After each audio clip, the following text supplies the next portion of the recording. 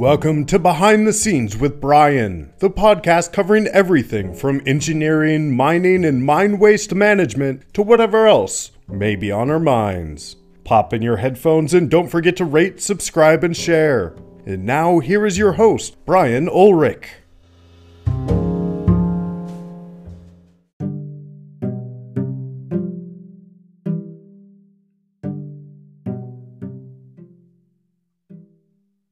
Hey everyone, this is Brian, and this is Behind the Scenes with Brian. And today I am joined by Mark Brennan, CEO and co-chairman of Cerrado Gold.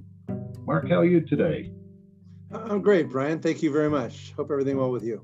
Yeah, for sure. And hopefully you're surviving the pandemic as well as anybody could be expected.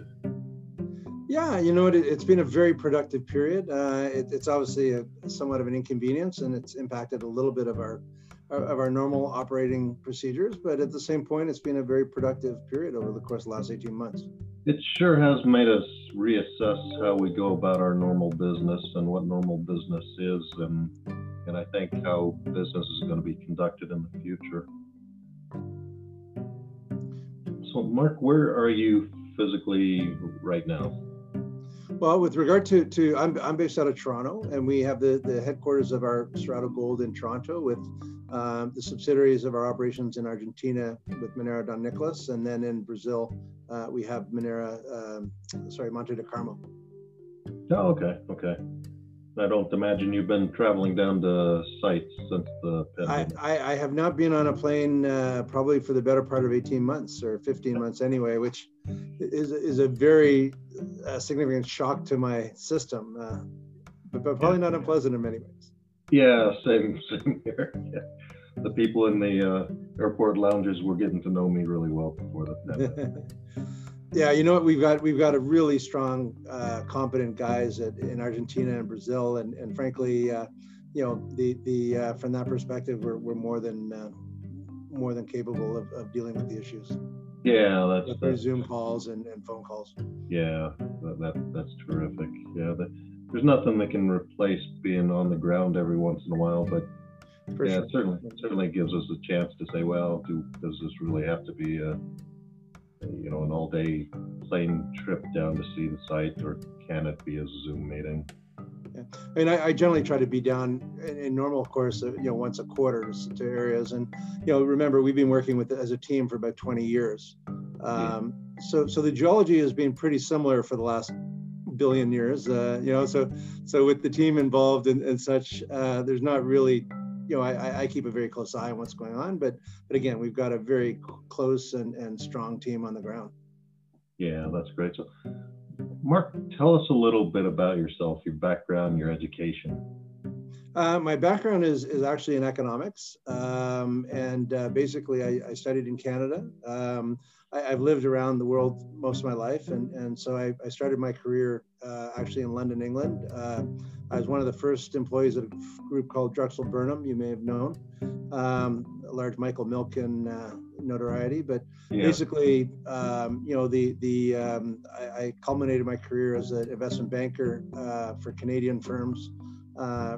One with the predecessor at RBC Dominion, and then which became Royal Bank, and then with First Marathon.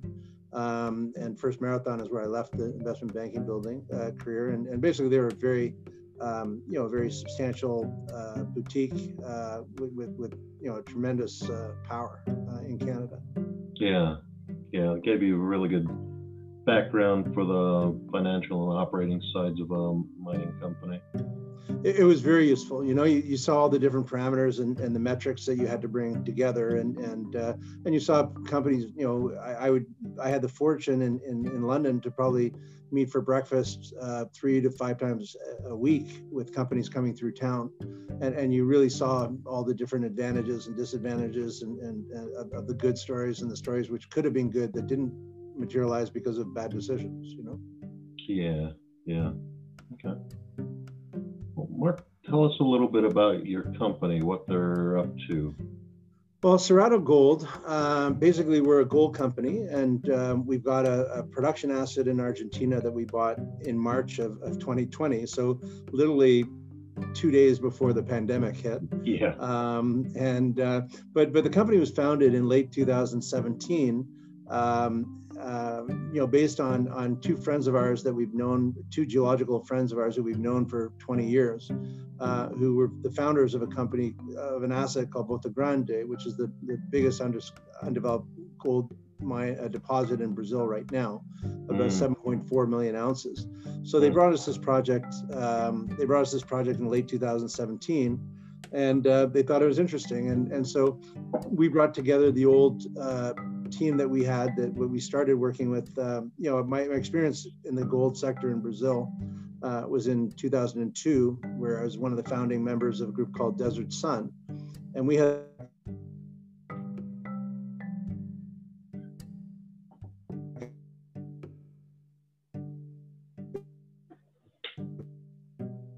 being a mine, and then the team, the core team left to go to Largo, and Largo is now, the richest, highest grade vanadium deposit in the world. We started that with a hole in the ground. The market cap on that, I believe, is around 1.3 billion. And so, so I ultimately went on and restructured a company called Sierra Metals between 2015 and 17. And I took it from about 200 million to about 600 million. Then we all came together. Again, the old team came together with Cerrado. So Cerrado, basically, we have two assets. These are discovery assets. They're assets that are still very much in their infancy, and they're in the growth phase. But we're in our key, and we want to generate strong cash flow. And so basically, we have an asset in Argentina that's producing approximately 50,000 ounces a year. When we bought it in 2020, we thought that, okay, we've got an asset here for 8 to 9 years at 50,000 ounces. At $1,800 gold, we see all-in sustaining costs of about $1,000. Mm-hmm. So to generate 30 to 35 million a year in free cash. Since we've been there, we now see actually opportunities to grow. We're looking at a heap leach operation, which will probably add another 30,000 ounces. So our expectation is by the end of the first quarter of next year to be at somewhere in the region of about 85,000 ounces of production with a run rate of free cash of about 50 million. So that's a pretty interesting story for us. And we still, again, think it's very, very early and has lots of potential to grow. Our partners, our neighbors, we have Anglo that have produced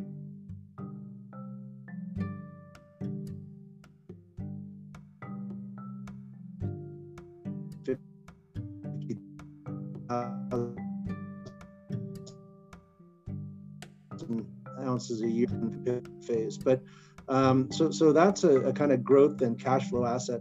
And then we have this asset in Brazil that was brought to us by our friends who discovered this asset that Belo Sun is a solitary asset for Belo Sun that has a market cap of about 300 million. And basically, when they brought it to us, they thought there was approximately 5 to 10 million ounces. We went and did our due diligence. We certainly believe that there's somewhere north of 5 million ounces. And the most significant element here about that project is that we believe that our all-in costs will be in that $500 mark. Wow. And that would put us within the top 5% of gold companies for low-cost production. And so we are looking to put a new PEA out on that asset in the next 2 to 3 weeks. And frankly, our expectation there is that we're going to see a very, very significant,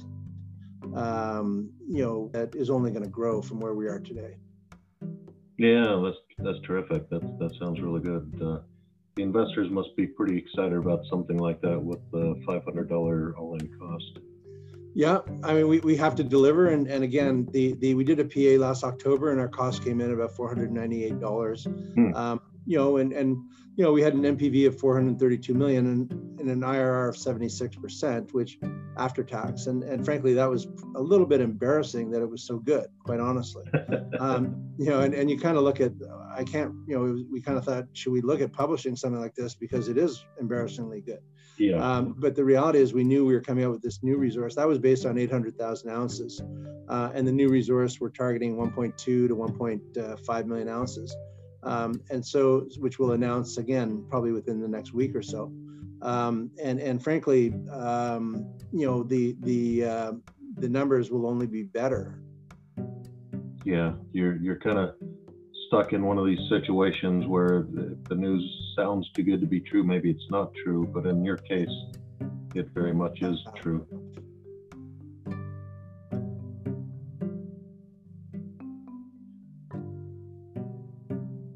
So, Mark, tell us, are you looking in other areas? Are you exploring that you make a very good point. We've been a private company this year, so we've only right now the focus is we have Brazil and we have Argentina, and these assets are still very, very young. So that is our core element. We always keep our eyes out for other interesting assets. So we've looked here and there, and we always have a few things that we look at and keep our finger on the pulse with. So we are looking at other things, but at the same point, the mantle of our company is that we believe by 2024 that we will be a mid-tier producer, producing somewhere in the region of 250,000 ounces a year. Wow, good for you. That's quite the target to set for yourself. Mark, maybe you could tell us what are some of the rapid changes. Could you tell us some of the rapid changes that are happening in the gold industry that investors should keep an eye on? Listen, I think the gold industry has been going on for only a few thousand years. And the reality is nothing's changed in the sense that on the one hand, people want gold for jewelry, they want it for a store of wealth.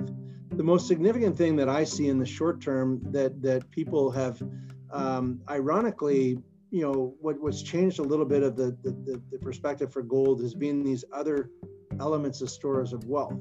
And so with Bitcoin coming along and crypto coming along, a lot of people thought, okay, well, that's the end of gold, because there's now another kind of instrument that you don't need to pay for storage charges or whatnot.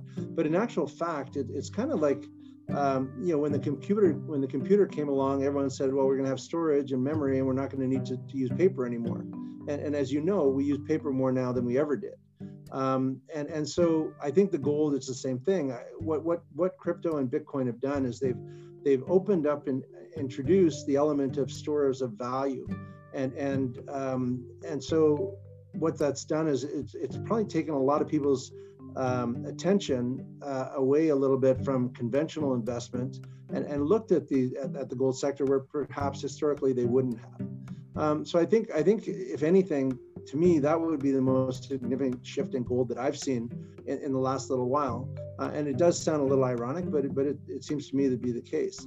In terms of gold, we have seen demand because of higher prices for jewelry has come down a little bit. I see India is now ramping back up again. But I think, gold is certainly becoming and continues to be, a significant part of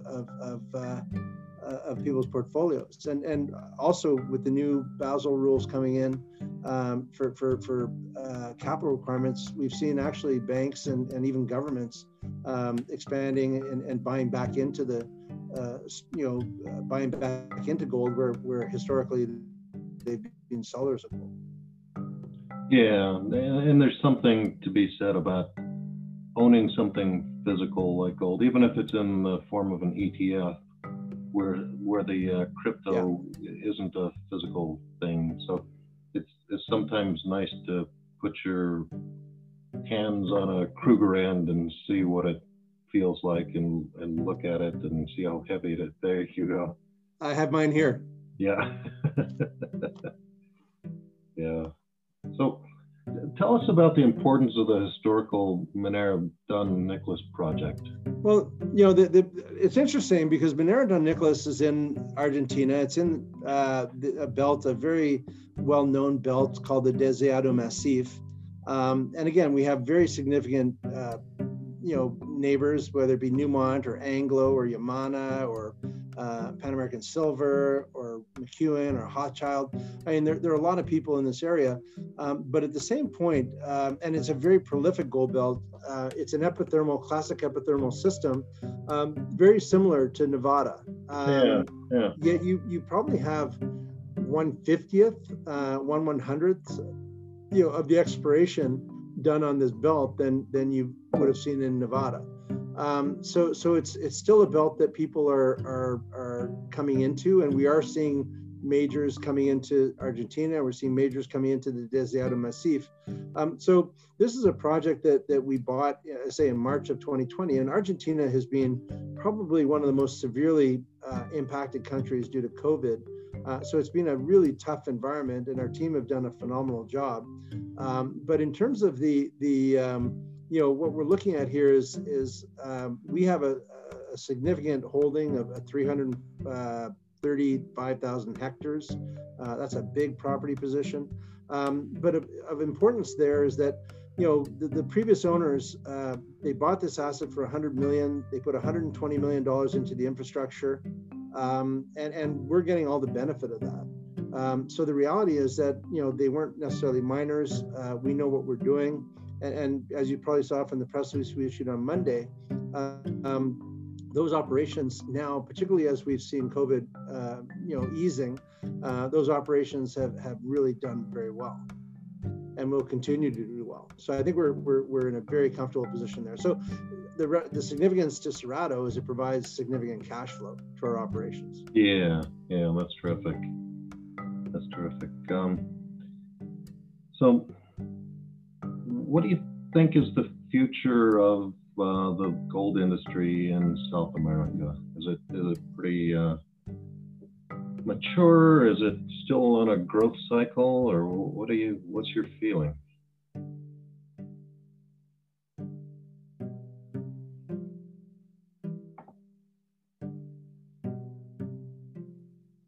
Like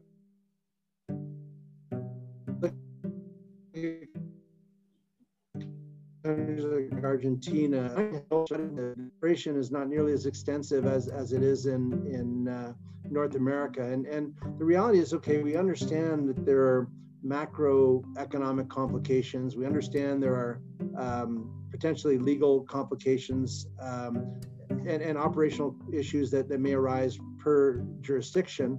But at the end of the day, miners are miners, and they'll mine anywhere. As you've seen in the DRC, as you've seen, in the 20s mining in Papua New Guinea. The reality is that people will go to where the gold is or mineralization is, and the reality is that these areas are very underexplored to the large part, and so I think you'll continue to see very strong growth in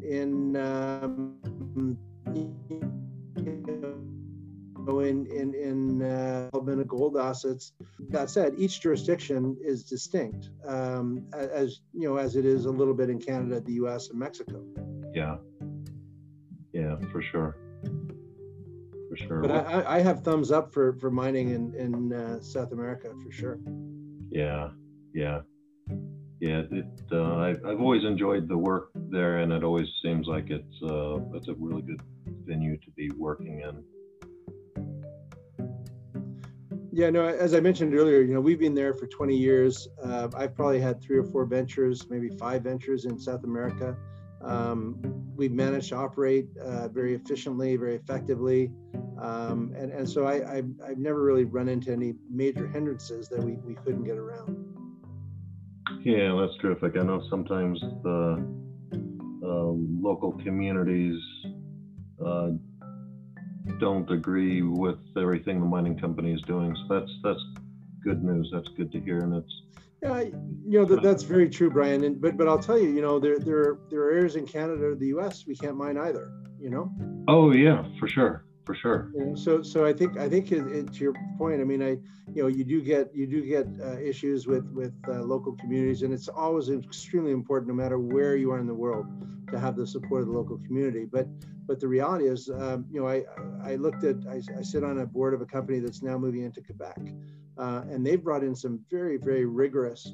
It's a great jurisdiction, as you know, but they brought in some very rigorous environmental regulations and requirements, which really enhance the time frame in which you can bring a project to development compared to South America, for example. So there's pros and cons of everywhere, Yeah, for sure. Yeah, interesting. One of the reasons I have this podcast, Mark, is so that I can get a little bit smarter each time, and so you've helped me get a little bit smarter today, and I appreciate that. I'm embarrassed to say thank you.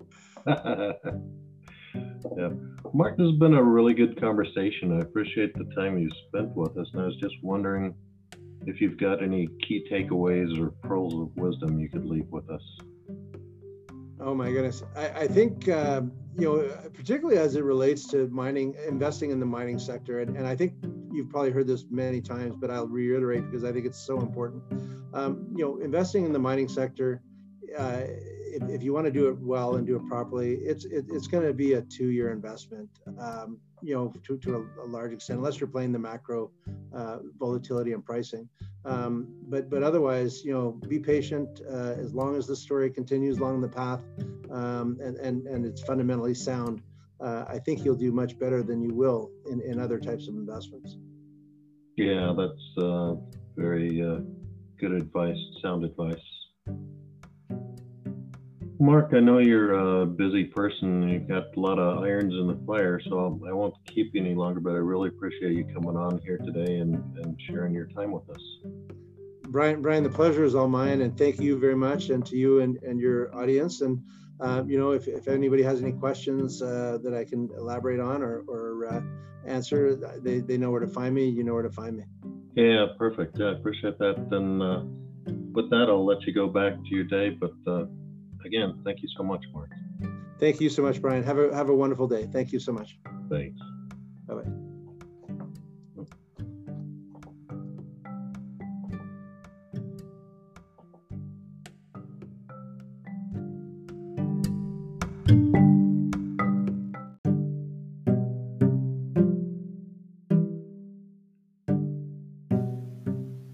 Well, that's it.